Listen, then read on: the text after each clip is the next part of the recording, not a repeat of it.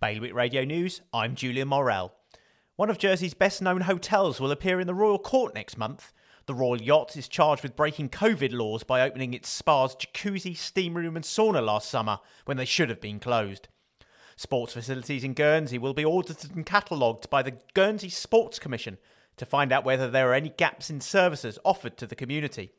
It's hoped that the data-gathering exercise will also help deliver the government's Activate strategy for sport. Another Jersey hotel is set to turn into housing after plans to demolish part of Fort d'Auvergne at Halfday Par and convert the rest of the building into 25 flats were approved by the planning department.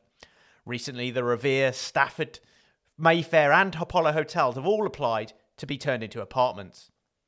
Temporary traffic lights have gone up along Les Banques in Guernsey this week, with motorists warned to expect heavy congestion.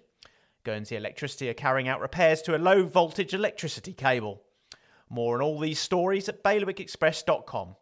Today's weather, sunshine and showers, with a top temperature expected of 7 degrees. Bailiwick Radio News.